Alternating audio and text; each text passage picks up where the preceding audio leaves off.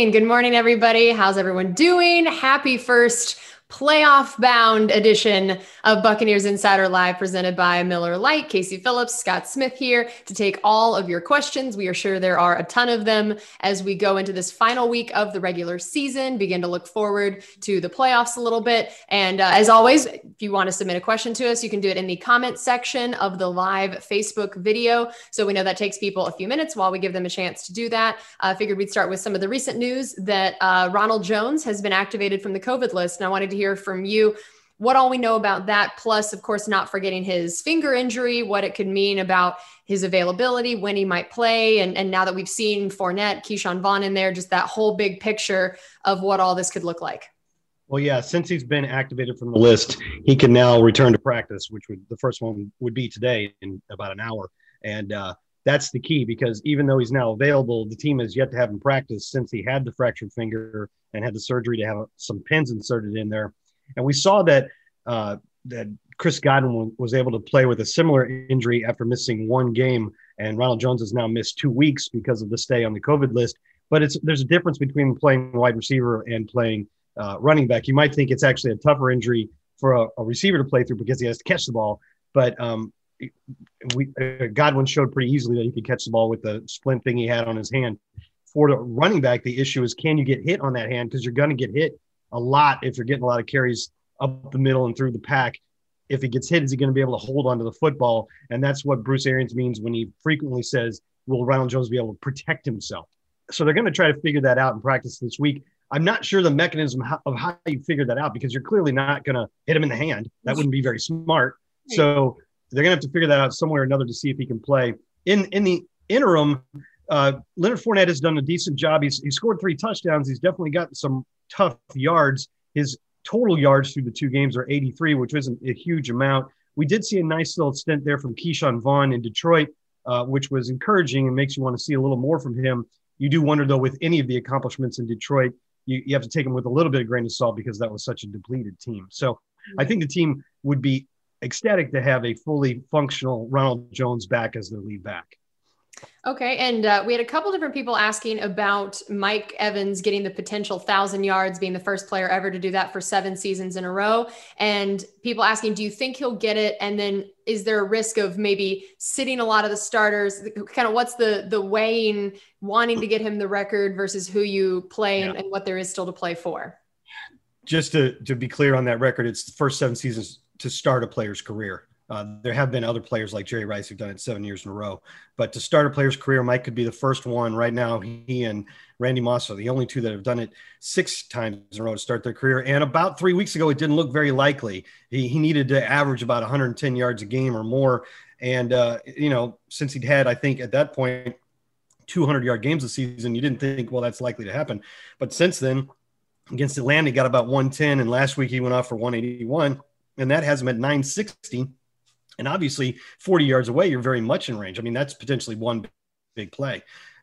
It'll be harder to get the ball downfield as consistently and easily as we did against Detroit than against Atlanta. Atlanta's pass defense is not great, but Detroit's was really in shambles. So we'll see. I think, first of all, in terms of starting and resting players, I think Bruce Arians made it pretty clear that at least at the beginning, they're going to play their guys and try to win. And, he said it had nothing to do with where we end up going in round 1 of the playoffs, although I'm sure a lot of us are thinking about that and the difference between the 5 and 6 seed. To him, he said it's a pride issue for the team, and that 11-5 is a lot better than 10-6, and that the 5th seed is a lot better than the 6th seed. So they're going to try to win. Now, could they start resting players depending upon how the game is going? Yes, I believe that's very possible, particularly if we can get a big lead. But I think at the beginning, you're going to see the guys play, and I think they are going to make an effort to get the ball to Mike Evans.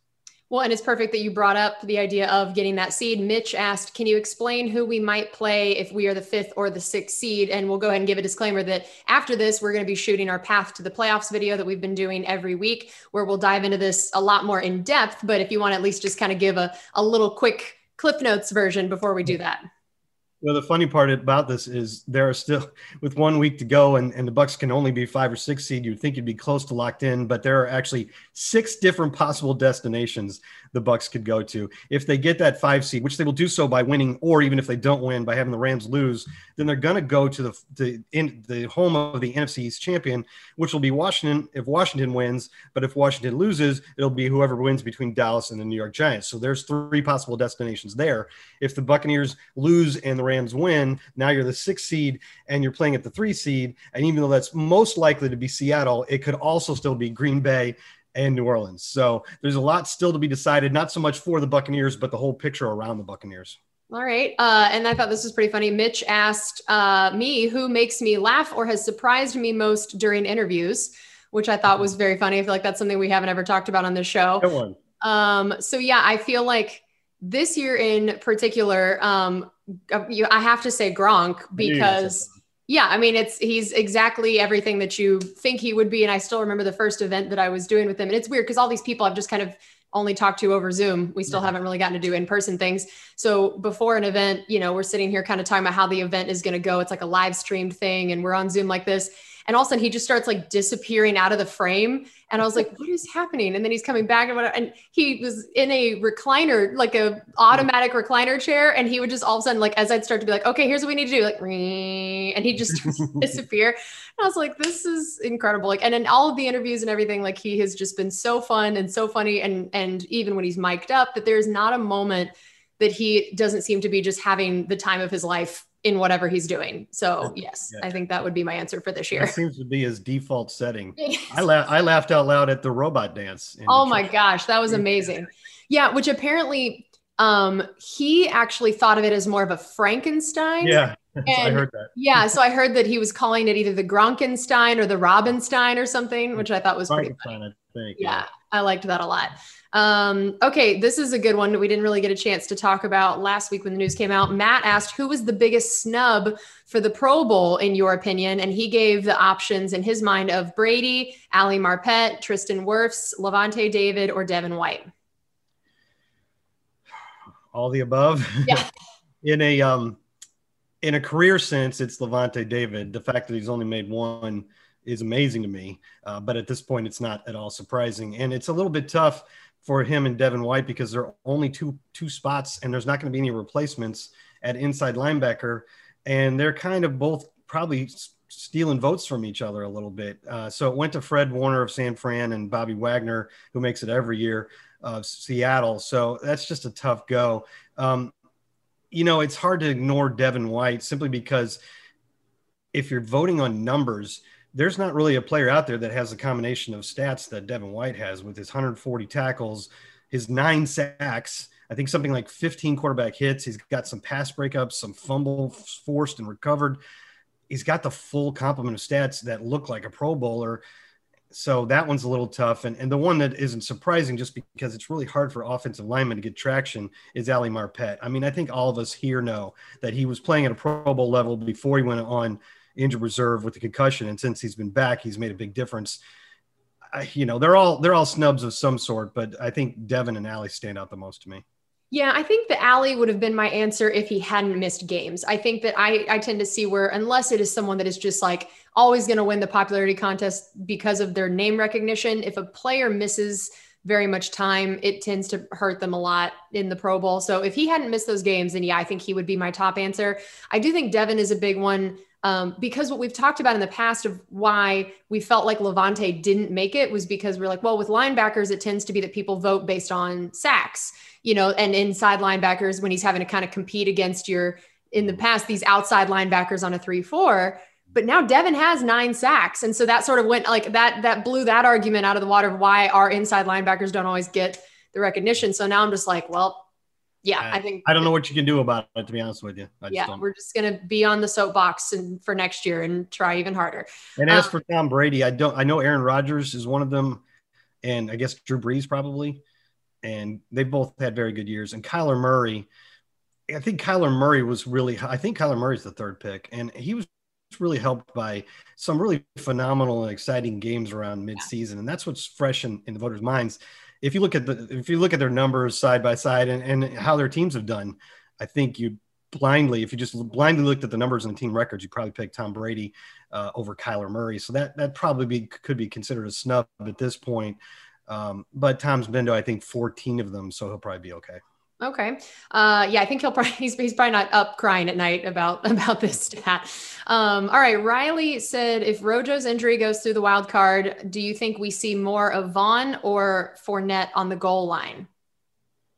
Yeah, you'd probably still do Fournette on the goal line. I mean, if there's anything that he has definitely proved that he's very good at so far with the Bucs, it's punching it in from 1 or 2 yards out. I mean, that's worked. So why go away from it?